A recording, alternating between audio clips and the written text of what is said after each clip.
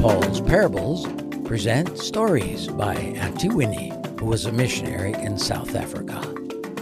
Hi, I'm Winnie. Well, Moses, episode 11.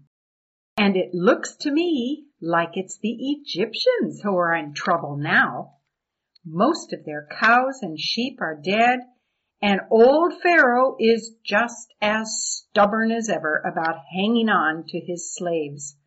So today it will be billions of boils.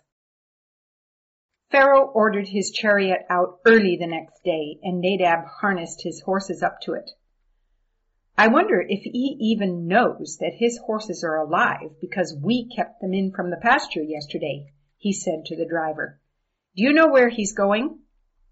His butler told me he's going out to the land of Goshen where the Israelites live. Oh, do you know what for? I think he wants to find out how many of the flocks died there. It's been terrible here. Most of the cattle, sheep, oxen, donkeys, horses, and camels in the country are dead. If I put on a footman's uniform, will he notice that I'm not a regular? Can I go along? I guess you can if you have your jobs done. Pharaoh sure won't notice one servant. We drove out the main road to Goshen, and everywhere we went there were carts of dead cows and sheep being pulled toward the brickyards. Can't they eat the animals that died? No, man. Would you want to risk dying of anthrax or foot in mouth or mad cow disease too? We don't know what the disease was, but it was a killer. The epidemic seems to be over now. So what are they doing with the carcasses? They're taking them to the brick kilns and burning them instead of bricks. Oh, look, there's someone adding his piles of frogs to the cart. Disgusting. I don't know what's going to happen to this country. This is worse than war. You can't fight back.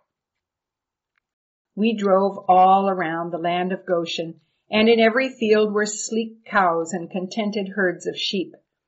The driver leaned out and asked every farmer we saw, mostly kids, because the men were at the kilns burning dead cows, Hey, did any of your animals die?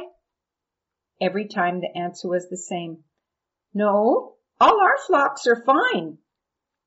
Pharaoh was getting madder and madder, and my heart sank when I saw my dad and Uncle Moses standing right by the road by one of the kilns where they were shoveling out the ashes. I was afraid Pharaoh might do something to them. We all knew to keep out of his way when he was in a temper like this. Stop the chariot. I want to talk to those two. Pharaoh and his two magicians got out of the chariot and stalked over to where my dad stood. So, Pharaoh, are you going to let the Israelite people go? Did you notice that God spared his children's flocks, so none of our animals died? It was probably the flies, and you didn't have any here. You aren't going anywhere. No, Pharaoh, it was the hand of God. And this is also the hand of God on you and your servants and your animals that remain.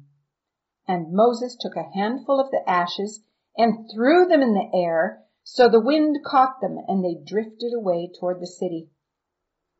Pharaoh tried to brush off the little white spots on his arm, and to his horror, the spots grew and hurt and became very red and sore. The magicians were squirming and gently touched spots on their necks. The horses began to stamp and wriggle under their harnesses, and when Nadab looked at the driver, he had dropped the reins and was checking under his arms and trying to see a sore on his back. Here, take the reins, will you? My arms are too sore to control the horses. Feels like I've got boils all over me. Hey, Tut, Hopi, see if you can do something with your magic that will take away these boils. This is terribly painful. But whatever you do, don't throw any more ashes. But the two magicians could not even stand before Moses or Pharaoh. They crawled in misery into the chariot and begged to go home.